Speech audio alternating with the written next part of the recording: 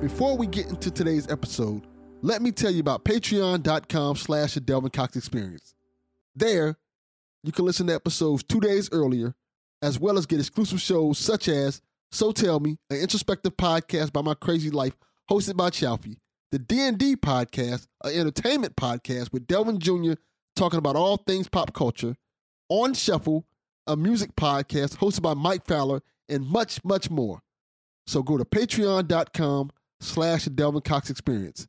That's patreon.com/The Delvin Cox Experience. I want to give a special shout out to Patreon producer Mikey Famine, host of the Ben Podcast and Dig on America. Thank you. Welcome to the Delvin Cox Experience, the podcast which each week I'm on a one-man mission to unite across the diversity. I'm your host, Delvin Cox, and with me on the podcast, I don't know if I can say special guest. I don't know if I can say guest, like you live here. I know. Many times I've been here, like I can go in the refrigerator and like drink your juice and stuff like that. Yeah, you can like go drink juice, put your feet on the couch, and right. make your bowl of cereal and everything. Yeah, make your bowl of cereal, you know. Now, Country Boy on the podcast. Right. Let's not have these people acting weird. I know. I'm thinking about calling my Patreons Motley Crue, but I don't know if they would understand the reference. Yeah. I don't know if they would understand the reference because I never tell you my real name. So it's like, how did you get that? I'm still gonna rock with it. I'm gonna rock with it and see how it works. Yeah. I'm not putting your real name out there. Yeah. I mean, you can find it if you feel it real spicy. you can find it. Nah. Country Boys on the podcast. How you doing, brother? I'm doing good, man. How you doing today, man? It's 4th of July or 15 days after Juneteenth, so you know. Yeah, it's the other Independence Day. Yeah, it's other Independence Day. Yeah, somebody else's Independence Day. Damn sure wasn't ours. Right. But I will enjoy the festivities. Did you buy any fireworks? Nah, man, I don't mess with fireworks. Not that, they're not available because South Carolina doesn't care.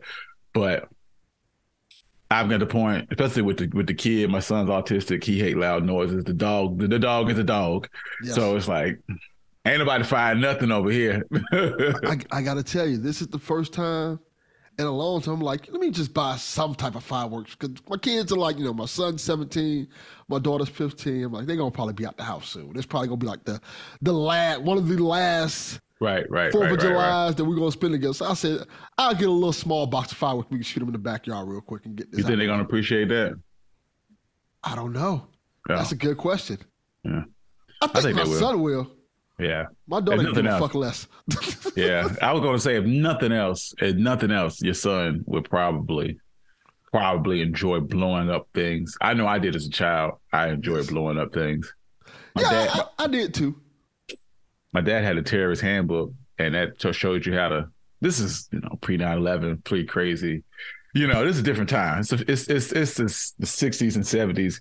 He had a terrorist handbook, and they used to use it to build bombs and blow up mailboxes and street signs. You have to explain this. How does one get a terrorist handbook? I don't know. That's a good damn question. So okay, my dad had his friend named Bluford that they were tight with, and Bluford was like almost mythical. He was like, when he tells me these stories, he used to have things that you just don't know how you get ownership of. One of those things was the terrorist handbook. He also had like a janitorial set of keys that he could use to just open things, and he would use it to like open vending machines and steal all the change out of it. And so we don't know how he procured either one of these things, but what happened with the terrorist handbook is they used it to build bombs, and they would strap them to the back of street signs and to mailboxes, and they would blow things up until my dad's youngest brother, took it to school, and the administration found it and confiscated it. And once again, this was a different time. Today, if you had brought the terrorist handbook, you would be on Channel the News, going to prison. The FBI would show up at your doorstep. You know what I'm saying? You would definitely get expelled. It would be bad. But in this case, the administration just confiscated the book, and they didn't have it. They didn't have it anymore. And honestly, the sort of things that were in it, Like, hey, I mean, it's not called hey, how to blow up a mailbox. It's called the fucking terrorist handbook. Like, this is a real problem. That is wild. Well, I guess it makes sense that they exist, but it's wild that you can just find one. Like, hey, here's yeah. Where do you buy that? Like at Barnes and Noble? Like, I don't know even how how do you get a book like this? Yeah, how do one acquire a terrorist handbook? Yeah. Right. And honestly, when the dad told his story, I thought it was full of crap. So I looked the book up to find out whether or not a book like this actually exists. And it is a book. There's a terrorist handbook book. You know what I'm saying? And I'm like, oh, well, shit. You are far braver than me. Ain't no way I'm looking up. Yeah, the FBI, like, now that I think about it, that wasn't sketchy. Ain't no way in hell am I looking up a terrorist handbook. In this day and age, no way. Oh man, they're gonna think I'm a damn DC sniper. Yeah, like won't be in my search history. No. And I'm gonna tell you something, man. If something ever happened to me, they definitely gonna like make that work. They're gonna tie that in. Yo, in 2008, he was looking at the terrorist handbook. You know, he had a history. Yeah, because I sometimes there's things that I want to know about just like off of knowledge. Mm-hmm. And then I'll be like, maybe I shouldn't look that up. Maybe if something would ever happen, I don't want that to be in my search history. You might just be curious. You might be just curious about what poisons are untraceable. Next thing you know, something happens and they're like, hey, look at this. Remember on this day you were looking up untraceable poisons and now your significant other ends up dead? Yeah. Life.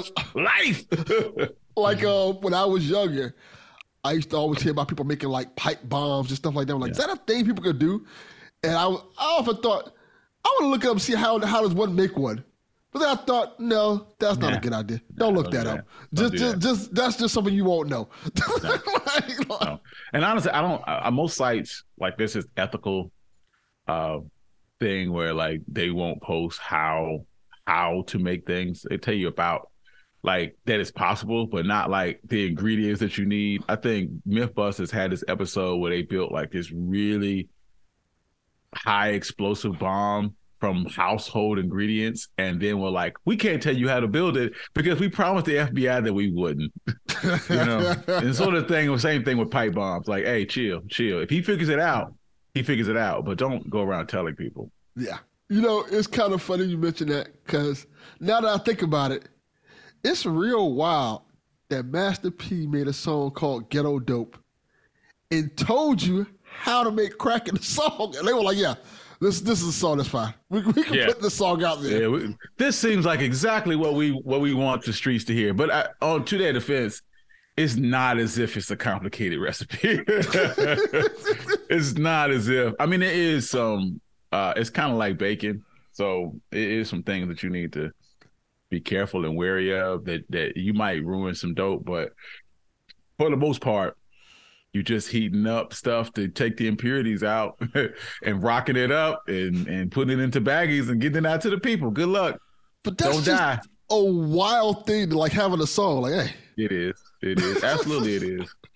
I always like when they name how much they buy a key for.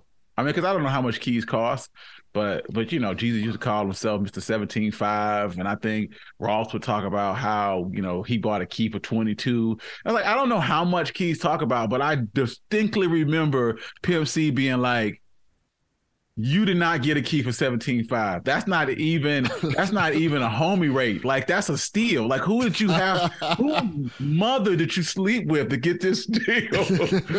You're just making up numbers, sir.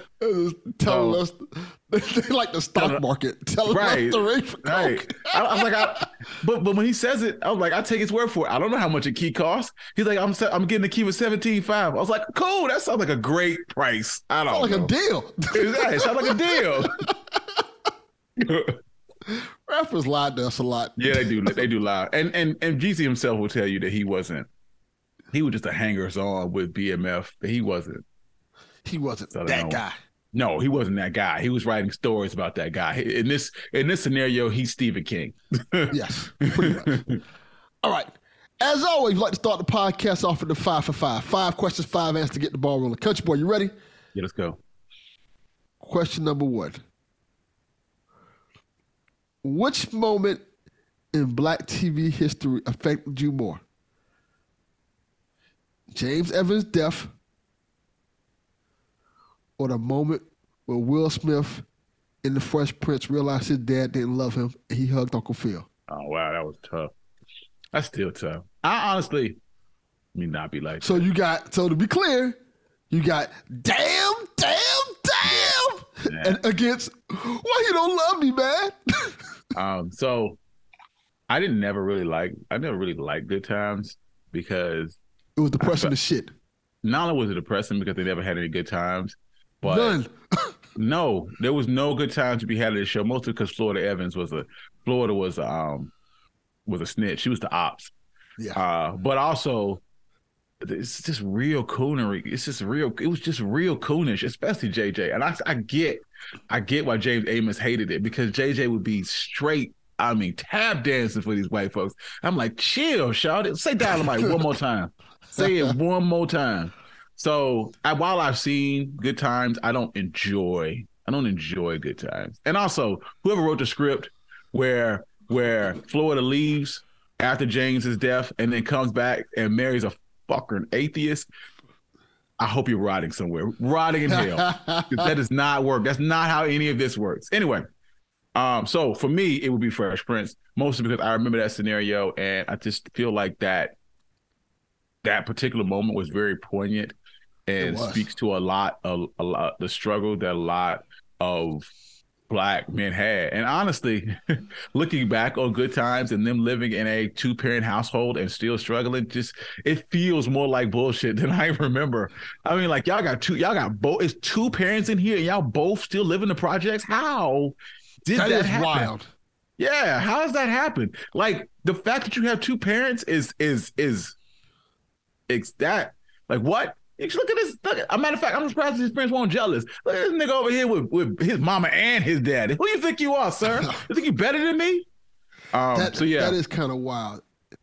I feel like, the Fresh Prince episode was more grounded, and it spoke to that time period where a lot of Black men didn't have their father in their lives, and now we strive to be better dads. Now granted, that's not me. I grew up with my dad in my life, but I could see a scenario where I didn't have my dad, and because I didn't have my dad, I want to be the best dad possible to my kids because I want them to have what I never had. So yeah, definitely the Fresh Prince, and also shout out to Uncle Phil.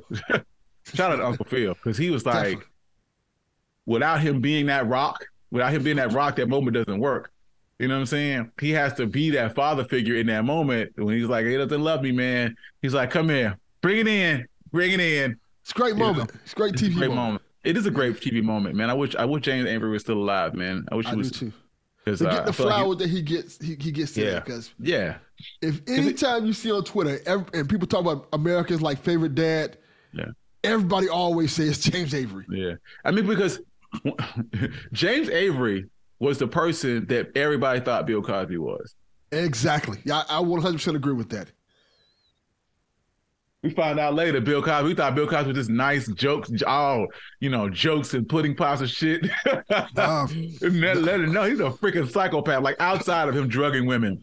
Yes. He was very manipulative to the people on the set, especially towards Denise. When he found Denise was pregnant, he was like, they're like, Lisa Bonet is pregnant. Denise, your daughter on the show, is not pregnant. This is TV. That's so... He was a wild dude. Wild dude. He tripping. So, yeah. Question number 2. And this is going to be interesting because I heard a conversation about it the other day, so I had to look at it to make sure so I can bring it to you. Right. Billboard did a top 50 rappers list. I'm quite sure you've heard about this because the controversy behind it with Jim Jones saying Pusha T doesn't belong on the list. And it's wild, Jim Jones out of all people saying that. But we're not here to talk about that. I want to ask you, do you agree with the top 5? Wow. I'm going to say it. I'm going to read you the top 5. Okay. I want to look it up real quick. Number 5, Eminem. Okay. Number 4, Tupac. Okay. Number 3, Nas. Number 2, Kendrick Lamar. Ooh. And Ooh. number 1 is Jay-Z. The face you made just now. Oh, I mean, that's a choice. That was a choice. Like, Yeah. Wow. I mean, dang, I don't like none of them. I don't like none of them, but J and M. Like, those are the only two that I could make a justifiable case for. Probably Nas, but not at 3. Like, if it were me, I'd probably still keep M at 5, probably Nas hovering around 4, have Big at like 1 or 2, Jay at like 2 or 3, and then in that third spot, I don't know. I'm thinking probably somebody old school. You kind of feel like you got to make homage to the old, like it had to be like Rakim or somebody. Okay. If you don't put Rakim in there, some dude from like the 80s is gonna come and hit you with a rock. Like, chill, pretty much. Chill. So Biggie is number 6, to be clear. That's bullshit. Like, okay, the only flaw that Biggie has is that he only had 2 albums. That's it. His flaw was dying. His flaw that was his dying. Flaw. Like, out of anyone on this list, he is the best lyricist probably outside of Eminem. The problem with Eminem is that he white, and I mean, it's not necessarily a flaw, but it's very hard because if you look at this, he probably has more album sales than everybody on this list combined. Eminem. Yes. Like, if Jay-Z had the record sales that Eminem has, he would be hard number 1. But the fact that Eminem is white, it's just no way. Like, I can put you near the top, but you can never be 1, sir. And Eminem, in terms of record sales, I think it's probably like Eminem, Drake. Yeah.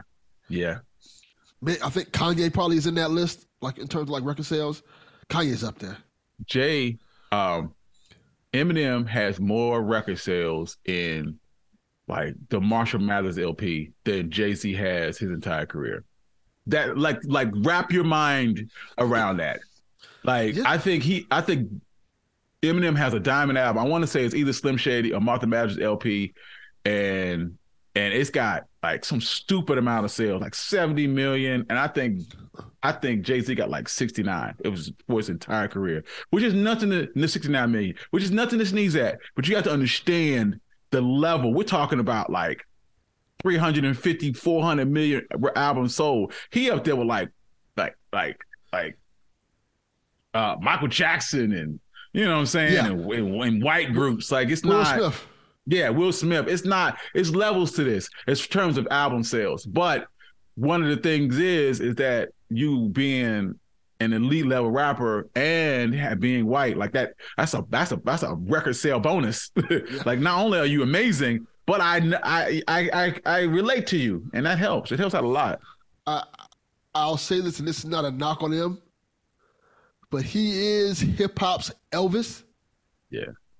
But he has the talent to back it up. He's not like, Elvis kind of stole from black culture to get his style and his swag, and became super successful. Yeah. White culture adopted Elvis and was digging his music because of that, and black culture as well.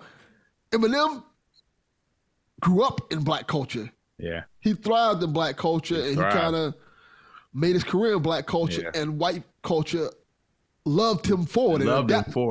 And adopted him to, So and he was smart enough to understand the rules and play within those rules. Like, he's not gonna call you a nigga, but if you want to go at him, he'll eat your lunch. Like, you have to be, in this world, in this rap world, you have to be hyper masculine, but you have to understand that that there's some things that you, as a white guy at this game, you still can't say. And he still continued to play by all those rules. I supremely respect him for it. I mean, even Nas on this list, like, it's hard to quantify Nas, because to get high on this list, I feel like you have to be the best rapper in the game at any given point in time. And there was no point where Nas was the best rapper in the game. He is the Emmitt Smith of this list, where he is constantly good.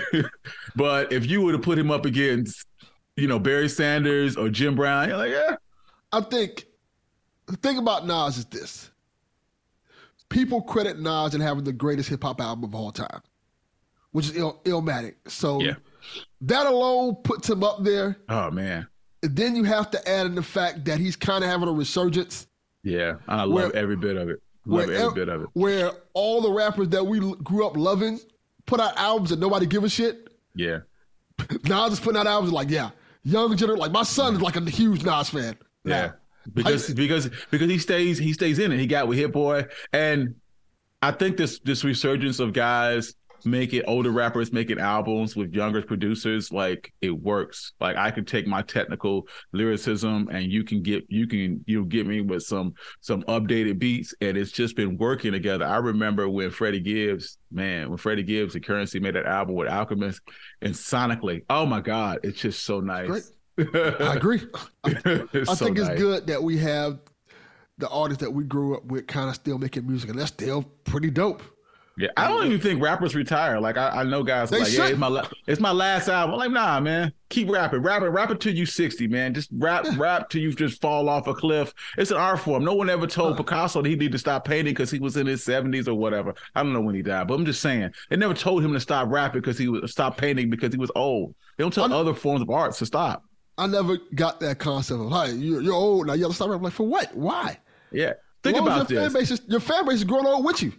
The people that purchase music by far are younger artists. But all of your OGs, all of the people who are the best in the game, they 30 plus.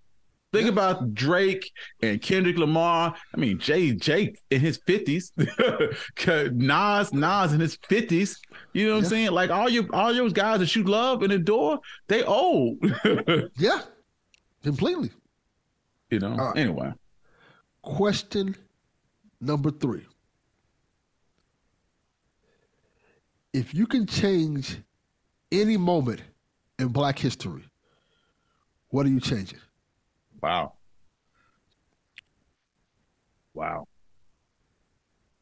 That's tough. That's really tough. It is. I don't know. I mean, I guess the easy one would be slavery. If you was like, hey, I don't want slavery. I don't know if the things play out the same way. I doubt that America is the country that it is today, because capitalism is built on free labor, and they needed somebody working for free, because it wasn't like they were going to get out there in the fields. They weren't going to till them field. They wouldn't do none of that shit. You know what I'm saying? And without extremely cheap labor, doesn't work. It doesn't work. The system doesn't work. This is why when people tell us that they're like, you didn't build this country. We absolutely built this country, because your system, like even now, the system is built on having the cheapest labor possible. This is why we have a minimum wage, because that motherfucker is basically saying, if I could charge you less, I would. This is the minimum allowable by law. Yes. Because and that is an extension of slavery. To add on to that, that's why America outsources a lot of its products for super cheap. Right, because I can go send it. I can go send it to Indonesia or India or China, and I know that the dollar is different there, and they're paying them different, or they might lock them. Especially in China, they'll just lock you in a sweatshop. You live here. This is where you live. Go sleep at the end of your line, and come here and wake up and work another 18-hour shift. They don't, like, human rights don't matter. Yeah. Human rights don't matter, and if it don't matter to them, then it damn sure don't matter to Nike. Facts. But like the thing that keeps popping in my head is probably the GI Bill. If slavery not included, because I think slavery is easy. I say, hey, I don't want no slavery. Okay. We'll keep that, and we'll look for something a bit more difficult that I think was a very huge transitional moment for African Americans in this country, because we had spent 2 world wars fighting for this country, and the GI Bill was built as a reward for that, especially after World War II. That, hey, we want to thank you for your sacrifice, and it is credited with basically, just building the middle class in this country, because it allowed for you to be able to get low interest loans for businesses, for homes, and Black people were excluded from those benefits because one of the huge caveats to that is that you had to get a third party. You had to find a bank that would lend you the money. And while there's nothing in the GI Bill that is expressly racist, if I have to ask a third party for money, they could just be like, nah, nigga, I'm not giving it to you.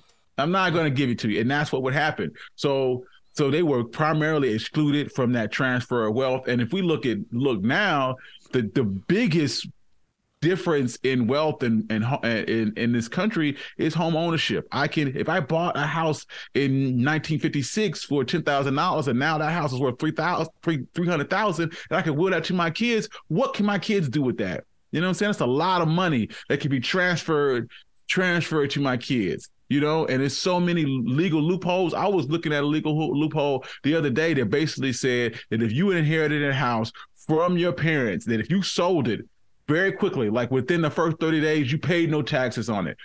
Huh. This is the world that we live in. We live in a world that was designed for wealthy landowners, primarily white, and you need to be in that game.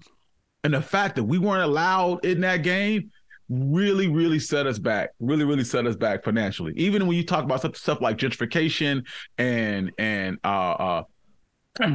gentrification is not expressly Black or white. It's the ability to have choice. And when you're renting, you don't have that choice. You need to be able to own where you stay. You need to be able to own where you stay. And if somebody comes and wants to buy your brownstone in Brooklyn for $25 million, you need to have the ability to say, yes, you can have it. I'm out. I'm going to South Beach. You know what I'm saying? And this is what this game is about. This is what this game is about. Capitalism was built for wealthy white landowners, and we need to be able to play within the constraints of that game the way they play it so that we can also continue to excel. If this is the game you're going to play, these are the constraints you're going to put on us, we need to play and excel at the game that you created.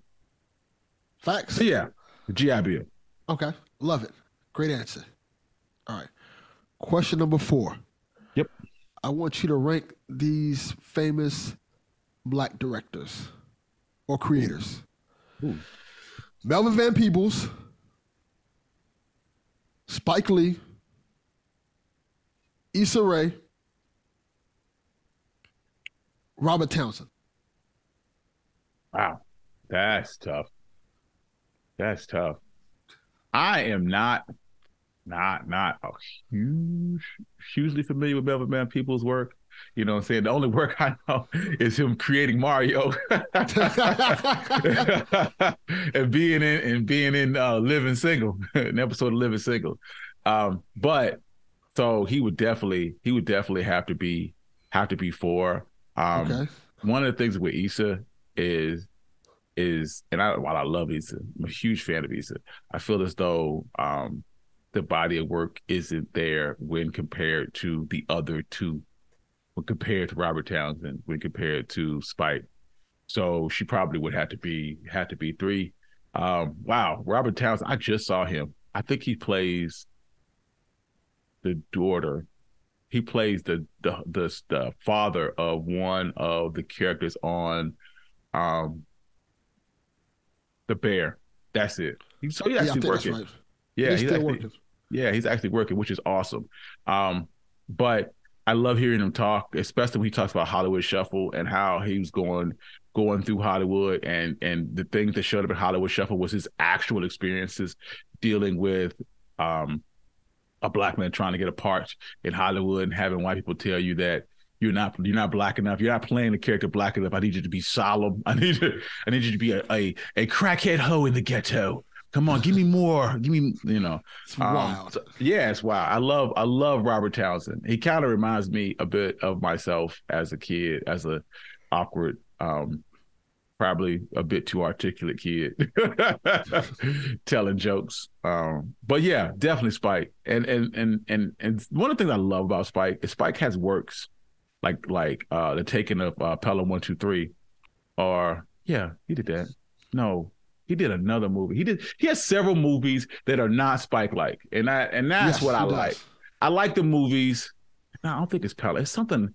It was. I think it was like a heist flick that I watched with his, and I was like, "This is a Spike movie. This don't feel like this is not Do the Right Thing." Anyway, this is why I'm a huge fan of Spike Lee. I think his work and his vision, and he doesn't get the credit. I'm looking it up right now.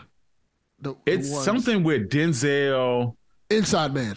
Inside Man. That's it. There we go. So we found it. And I remember watching, and I was like, this does not feel like a Spike Lee film. This feels like I don't want to say a standard movie, which of course in this game, you have to do Hollywood films. You can't make all the films unless you quit Tarantino. You don't get to make every film that you want to make in succession. You got to make the movies that they want you to make. And when he does that, he can still be a standard director, and that ability to be able to, code switch, if you will, is it's great. Remarkable. It's great. It's remarkable. It's a feat. You just don't have to. You can't just play to us. You can play to every audience. A bonus question with this one. What's up? Because somebody I left off the list intentionally. Tyler Perry. Yeah. Now, let's leave out the questionable stuff that he's done in terms of like the movies, the same movies, stuff like that. Yeah. When it's all said and done, how important you think Tyler Perry will be to Black culture? And I say this because while he has like the movies like that, that have the questionable things that we may or may not like, the Madea thing and all that, he just recently bought BET. Yeah. He has this big studio that he just created, that he kind of made. He's doing a lot of things that are very impactful. Yeah. Man. Tyler Perry, and I struggle to make this remark because I don't want anybody to take it the wrong way. But Tyler Perry reminds me a bit of Step and Fetch It a little bit, where a lot of the things that he's done is really divisive, and people can point to it and be like, I don't like that, or you're forwarding stereotypes about Black people. The same way Step and Fetch It would when he would play in his movies. Like when you do your movies, you watching them and you had a stereotype of the courageous light-skinned man, and all of the dark-skinned men are the villains, and terrible wigs and all that stuff. But on the flip side of that, Step and Fetch It made more money than any other Black actor at the time, and he paved the way for legitimate Black actors. Like there could be no Sidney Poitier without Step and Fetch It. And that's what Tyler Perry is doing. Tyler Perry is keeping, he makes movies, and there are some divisive parts, but he is keeping half of Black Hollywood in work. Yeah. You know what I'm saying? He keeping people working. He keeping people in movies. Yeah, you might not like his movies, and you might not like the complete control that he has and how he wants to write every script ever, all the scripts. He refuses to have a team, but he understands his audience, and he plays his audience very well. And when he creates a show or a movie, he knows exactly who his audience is, and they eat that stuff up. He didn't become a billionaire. I think he's a billionaire. He didn't become as rich as he is because he didn't know who he like. This is what they tell you when you're building a YouTube channel or you're building a podcast. They always tell you to know your audience, and his ability to know his audience to a T and exactly what they like. When he makes a movie and you're like, this is awful, it ain't for you. It was never for you. It was never for you. It's for his core, and that is a remark. It's damn near superpower. To be honest with you, and I wish I had it, because when people ask me what's your audience, I'd be like, Black people. Like, is it though? And I like the way that he's pushing things forward, and he's been in the studio, and he's keeping Black actors in work, and I think he's pushing forward the industry. And when we look back on the life of Tyler Perry and how far he's come and what he's done, we're going to be extremely appreciative of the work that he's put towards Black actors. Awful movies notwithstanding. If you look back at Oscar Micheaux, who was like one of the very, very, very first Black directors, you know what he was putting out? Crap. His movies were awful. He was making them in a month. You know what I'm saying? But that wasn't his legacy. The legacy was the fact that he was keeping Black actors in work, and that he was constantly producing his own. He was producing, writing, directing his own movies. He was like Tyler Perry before Tyler Perry was a thing. And that sort of stuff is exactly what this industry is about. It's about us making our own content. They say the same thing about Tubi. Tubi's making awful content. But you know what? They keeping Black actors in work. And it's a place where Black people can go and watch movies with us in it, no matter how awful these movies tend to be. Facts. All right, question number 5. Yep. This is going to be a real good one for you. I feel like each era in terms of Black history has had that one person that Black America looks to as their leader. Mm-hmm. Not necessarily saying whether it's true or not, but you had Malcolm X, you had MLK, you had Muhammad Ali. You've had different eras. Even in the 90s, we had hip hop and we had Pac and Big. So I know people like, oh, Pac and Big, what are you talking about? The younger generation looked at Pac and Big as their heroes. Right.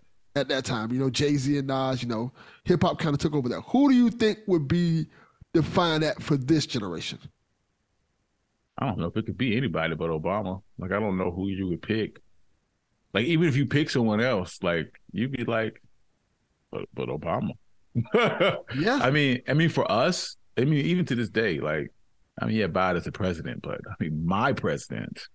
My president is still Barack Hussein Obama. You know what I'm saying? Like he's probably one of the few people in this world. There are about 3 or 4 human beings on this planet that I would like geek out if I ever got to meet. You know what I'm saying? It's like Michael Jordan, Barack Obama. You know what I'm saying? It's not, and everybody else is like, all right, hey, that's so and so. That's Jay-Z. Oh, cool. I'm good. You know what I'm saying? But like to meet Obama, I would freak out. And I think that's because of the kind of presence and aura and he's almost like, we live in a world where, if you're corporate and you have to be code switch, and he's able to very easily code switch and move fluidly through a world of white folks and Black folks. And you kind of see that when he does the dap, and he don't like handshake white folks, and he daps up brothers. That world where you can so easily code switch, for a lot of us, man, this is what we want to be. This is the guy. That's exactly what I want. You know what I'm saying? I want white folks to respect me, and for Black people to still feel like I'm one of them, like I'm real, like I'm not some Clarence Thomas ass Uncle Tom. That is facts. That's a great answer. So yeah. All right. Before we get to what I want to talk to you about. Yeah, I want to bring this up because you brought it up earlier about we were talking about the Tyler Perry thing. Mm-hmm. How important do you think a legacy, and more importantly, what you bring with your legacy is?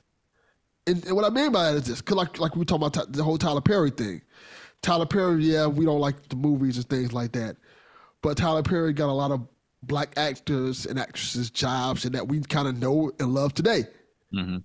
Now let's get to a little bit darker territory. Bill Cosby. Ooh. Awful person. Terrible, terrible person. But the impact of the Cosby Show can't be denied. Different world. The actors that came from under that Cosby tree. And it's a big tree. Yeah. It's kind of hard to kind of separate that from that absolutely. Man. And I bring this up because when we were having a conversation just a second ago about Tyler Perry, I was thinking about the documentary, what is it called? The Problem with Cosby. Oh, yeah. Yeah. Oh. Yeah. And it's kind of like, it's one of those things where like you look at the horrible things he's done as a person. And then the fact that, if you want to be honest with it, seems like he kind of got off, not seems like, he got off easy. He did. He got away with it, essentially. Yeah. Which makes it even worse. And then you look at the impact this man has had on so many lives in terms of like, a lot of people cite the Cosby Show as the inspiration for getting into acting. of different worlds, the inspiration for going into college and things like that. It's hard. It's real difficult to separate that. Oh man, part of me wish he would have just died. It'd just been easier. It's just been easier if you just died and just nobody knew what happened, because his legacy, he was such a positive legacy up until, like we talked about it, he was the prototypical Black father, you know, and you hate to see that happen to one of our heroes, you know what I'm saying? Like that fall from grace, and honestly, it feels like we always fall further. The Black folks always fall further. Like I don't know if it's a lack of shame. Like somebody like Trump, that the same things could come out. Like, I don't give a fuck. Yeah, you're kind of right, because like all the stuff that's come out about Trump now, people are like, okay, we kind of we kind of that. He's exactly the person. Like we don't get that opportunity for grace or to bounce back. And I'm saying that he deserves it. I'm just saying that we just not treated the same. We treated differently. On the flip side of that, he's such an awful person that it's hard to even not to throw the baby out with the bathwater. It's not hard to completely ignore the legacy and the people that come around with. Like, I can't even watch the Cosby Show anymore just because it's just so, like, I look at him and it's so funny and it's so goofy, and I was like, this should be in the Hall of Fame somewhere, you know. But you, like, it's like having a, you know, Jeffrey Dahmer on TV. Yeah, it's like and I think a good parallel. It's funny because these happen around the same time. Is the Harvey Weinstein situation? Yeah, very much a Harvey Weinstein situation. Harvey Weinstein worked with Tarantino. They used to have a movie company together. He made tons of movies that you probably love, and yet he was a monster. He was a monster. Movies that you love. He kind of put actors on that we love today, and now it's like, did you hear the story? Like, oof. We were like, that y'all, you did all of that? You did all of that? And what I will say about Cosby is that Cosby, once again, like somebody like homie from Playboy, he did a lot of similar things that Cosby did, and while he was alive, he was relatively bullshit free. Like, yeah, today they roasted him on TV and they got TV shows about him, but he was able to live, and people were like, he's the guy that I want to be. Well, you know, he was beloved. He was beloved. And him and Cosby are virtually the same guy. That whole thing about giving women Quaaludes, he learned that from him. They used to call them like thigh openers or some crap. You know, I don't remember thigh openers, panty droppers, or something like that. That is wild when you think about it. Like, Hugh Hefner was allowed to be who he was till his death, and it kind of like, well, that's just Hugh. That's a wild thing to think about. And when you really put things, he had a TV show where he had women on there as his girlfriends that were like in his 90s, homie. He was in his 80s and 90s. He had young 25-year-old girlfriends, multiple. Like, come on, what's happening? What's happening here? And society just like, well, I guess that's just Hugh Hefner. It makes sense. Back in the 60s, he was running the Playboy Mansion more like a whorehouse. More like a whorehouse. And it was just like, that's Hugh. That's Hugh. Oh, man, having a good time there at the Playboy Mansion. Like, what are we doing? What are you doing? How were you able to live your life with almost complete impunity and then pass away, and then now we air out all your dirty laundry? Like, it's bullshit. Yeah, it's bullshit. I want to hesitate and tell people that, hey, I'm not justifying Cosby. But all I'm saying is that we're not judged by the same standard. We don't live in the same world that wealthy white men are able to live in a world with almost complete impunity. And if you are the same type of animal as a black man, at some point your chickens will come to roost. Your chickens will come to roost. And what I want in this world is for all of these people to be brought to roost. I want Hugh Hefner to be brought to roost too. I want everybody to live in a world where you do foul shit, you get dealt with repercussions for your actions. Yeah, I agree. There should be consequences no matter what race, creed, religion you're from. And unfortunately, that's not the way we live in. Not at all. Not at all. But let me talk to you about this because I saw you post about it, and I wanted to hear your thoughts. Are you talking about affirmative action? No, not about that. That's a whole other conversation. I want to have a positive conversation with you today. Okay. Because you know I have my hat on now. I had my hat on. I was ready. I want to talk about the Black History Museum, man. And what was that like? Oh wow. Yeah. Yeah. Go ahead. So, tell me the story about how did you end up going there? What made you go there? Just wow. I know you were you're doing things for your show about it as well. And I thought it was when I saw you talking about like, oh, this is kind of cool because we don't get to see that often. No, we don't. And okay, so I went to DC because my homie's from DC. So man, this is pre Braden. He was born in 2020. It had to been like Shantae was pregnant. It had been like 2018. It had been like 2018. I went to DC, but so we went up there and we went to the Air and Space Museum. And while I do a Black History podcast, I'm an equal opportunity nerd. So I was in the Air and Space Museum eating it up. I love it. I love everything about it. You know what I'm saying?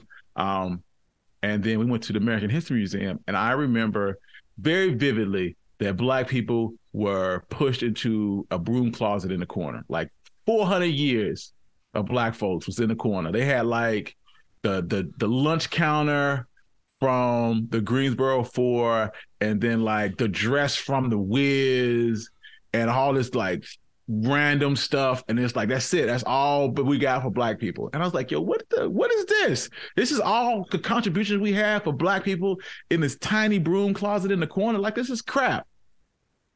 And then I found out that they were building an African American museum, and it wasn't open at the time. This was, they was almost complete. I think it was going to open up that winter, or whatever. This might be 2016. I think Obama went, or before 2016. I think Obama went and Oprah went, or whatever. I don't know. Anyway, I've been wanting to go for years. I've been trying to go and wanting to go and couldn't figure it out. But my wife had a party. Because she has a friend that lives in DC who turned 40, and they had invited them like, hey, we're going to come up there. They're going to spend the night. They're going to make a thing out of it. And I was like, she was like, I'm going to go. And I'm like, peace. And then she's like, well, you can make this an opportunity to go to African American Museum because she knows what I like. And it was like, you really want me to be your chauffeur, but speaking my language right now. So I'm like, bet, because I really wanted to go. So my man's, he rode with us. He got us tickets. You didn't even need tickets. But I was like, we're going to go. We got up there on a Saturday. We got our tickets were at 1. We went to the Amish market early that morning. I got me, which, by the way, if you ever been to the Amish market in D.C., go. It's so amazing. Yo, them weirdos can cook. They can cook, man. That food is so good. Them baked goods and the ribs, and they made some pizza and everything they do. It's just, it's dope. Anyway, we went to the museum, and it was just my element. It was so wonderful because, while they do slavery and segregation, it's so much in there to see that is apart from that. All our contributions to art and to music and literature, all in there once, sports, religion. It's just great. They had stuff from Nation of Islam. They had whole exhibits about Muhammad Ali, and like he had a whole room just talking about Muhammad Ali and some of his I think he had like a robe and some gloves and all kinds of stuff. They had a glove from Jack Johnson. Like, that is cool. It's everything in here. I love everything. I love everything about this. This is my people. I'm home. And I was in there, and I was giving tours, but I was really like taking pictures for content, but also like I would give like, hey, this is dope. Because, I talked about James Baldwin, and I told them about how James Baldwin was supposed to speak at the March on Washington, but they cut him out because he was so divisive. Like, they didn't know what James Baldwin was going to say. Because, James Baldwin, like I told you before, he's one of my heroes. And I was like, I love him. I love everything about him. The the way he speaks about race is the way I want to speak about race, but I can't put the words together as eloquently as he could. So, but yeah, man, I love it. I love everything about it. I have no qualms. The only thing I didn't get to see was Emmett Till. They have an exhibit in there down in the segregation part about what happened to Emmett Till, and the line was like wrapped around the building. I was like, I don't know what's in there, but I want to see it. And basically, it's supposed to be like a replica of his mom and the casket and her crying over. Even that picture of her crying over his casket, his glass lined casket, and you can see his body. And I was like, they say it's a lot. You can't even use photography. It's so you can't even take a picture in there because this is the kind of atmosphere they're trying to be heavy on you. And I was like, you know what? This whole place is heavy. How about we just leave? Yeah, that's a bit much. Like, yeah, it's a lot. It's a lot. I even said, I couldn't watch the movie. No. Because, I've done several. I did an episode on his mother and him. I remember both episodes. And it's just a lot. And the story is so negative. There's no positives in it that it's just, I can't have that on my soul. I can't watch this movie because I know that it's no good. Like when you talk about, like some of these stories that we talk about, like Murder in Mississippi, where the three Freedom Riders, Freedom Summer activists got murdered. Then they turned into Mississippi Burning. Or like Medgar Evers or Vernon Dahmer or the church explosion in Birmingham. All of those have a happy ending. Eventually, the people involved come to justice. That may be 40 years later, but they do come to. There is some justice for the victims in those incidents. But Emmett Till, there's no good. Nothing ever good ever comes of it. There's no happiness. The only positives in this story is that it was a spark for the very, very, very beginnings of the civil rights movement. And when Rosa Parks was sitting on that bus and she thought about standing up after that guy told her she needed to shake something, and she was like, I thought about Emmett Till laying in that casket and there's no way that I can get up from that seat. And that's the sort of thing. The only positives I could take is to change the mindset of people like, Martin Luther King and Rosa Parks. But other than that, I was like, I don't want to see that. I'm good. I've read the story. I read the book. I'm good. Yeah, it's a lot to take in, like the whole story within itself. Because like I said, there's no happy ending. No, it's not. There's no happy ending. There's no redemption. And you can't even make the argument that, well, things have changed today. Because has it? Yeah, exactly. You can't even make that argument because we just recently, a year or two ago, had shit like that happen. People getting lynched still. So it's it's not. It's that. It's no good. There was absolutely no good. One of the things I did like is that when you go to the segregation part, it's in the basement, and then they make you go all the way down to 1400 and then kind of walk back up. And when you take the elevator down, it goes from the current day, and then it's like dates on the wall, and it takes you all the way back at 1400, and then you pop out at 1400 at the very, very early beginnings of the slave trade in Spain and Portugal. And I was like, this is clever. You guys are clever. And my son, we was in there. It's a solid moment. We in there. It's a middle passage. Everybody's in there quiet. They're reading. My son's like,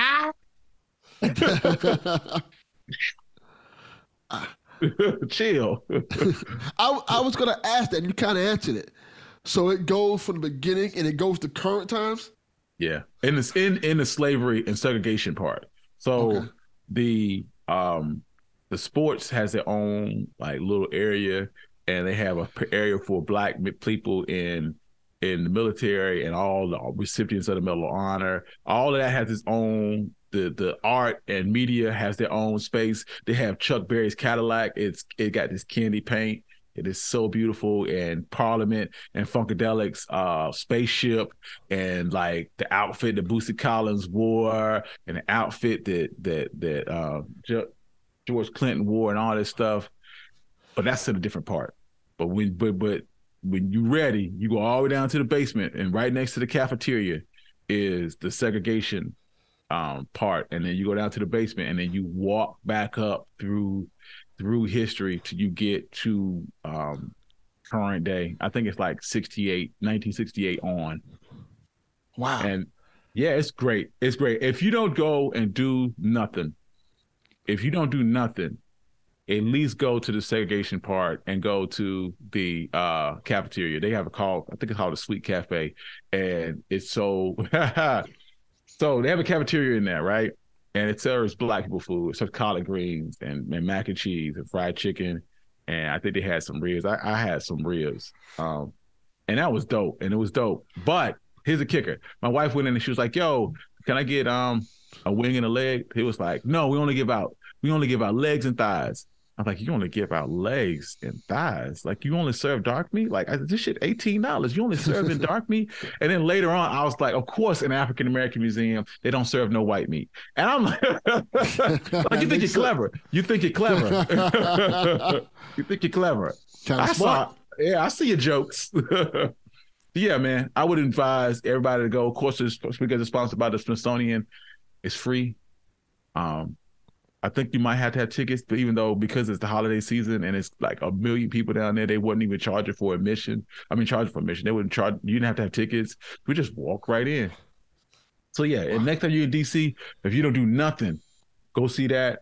I think it's like just you have some good walking shoes. My feet still ain't right. That's amazing. Yeah, it's great. It's great. I still have tons of pictures. Like I have so many pictures. I don't even know what to do with all of them. You know what I mean? It's just so many pictures of things that I'm like, I don't know. They had Florida Evans' dress. They had JJ's hat. They had Sherman Hemsley's suit. Like, come on, man. It was little. So yeah, go. Have a good time. It's awesome. Let me ask you this. Since you've been there, do you think it changed you in the way you look at history? At least Black history? I think I always had this thing in my head where I wanted every person I talk about, even if they're not an activist, to be activist related. Like one of the reasons why I like telling Harry Belafonte's story, that he was more than just an actor and a singer, that he also, helped the movement. And I only wanted to tell stories that was activist adjacent. But now after going there, I realized that even if you're not directly involved in activism, you just doing what you do and with your media and whatever you're good at and putting it out there to the masses and just showing people what Black excellence looks like is part of activism. And I feel like all those stories need to be told no matter what. You know what I'm saying? Even if you weren't involved, even if you weren't putting money into the movement, I think all those stories need to be told. That's right. I think it's dope. Very dope. Before we go, I do want to touch on this because we're probably going to end up doing a deeper conversation about this absolutely. Real soon. But give me your thoughts on the whole affirmative action thing, because it's been a week. It's absolute fucking bullshit. Complete bullshit. Like, honestly, I felt like it's so shoddily done and thrown together that it leaves these colleges open for lawsuits.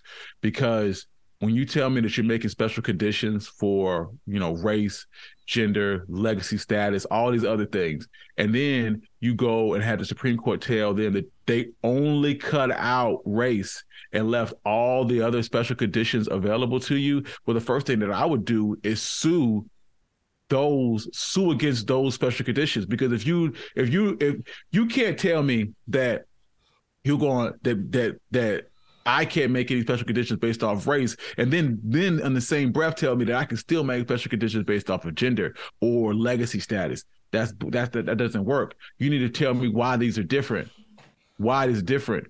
How is this different? And that's what sucks, because when you looked at affirmative action's biggest thing is that the people that were it wasn't based off of race. It was based off minority status, right? So that meant that white women were overwhelmingly benefiting from affirmative action, right?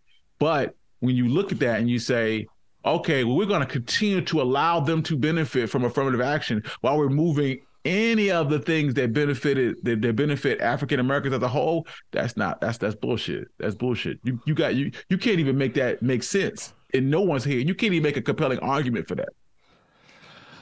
I agree. It's gonna be a wild next few months. Harvard is already being sued because of their special recommendations for legacies. And you know, the thing that is hard for me is the Asian people that were like, hey, we did it, we got rid of affirmative action. No, you didn't, because the people that you were trying to exclude don't take spots away from you. There's so few of us. Like, Black people at Harvard represent what, 7% or less of admissions. Is basically less than the total population in the United States, right? So the person who's taking a spot from you is not a Black person. It's a legacy. It's a wealthy donor. It's an athlete.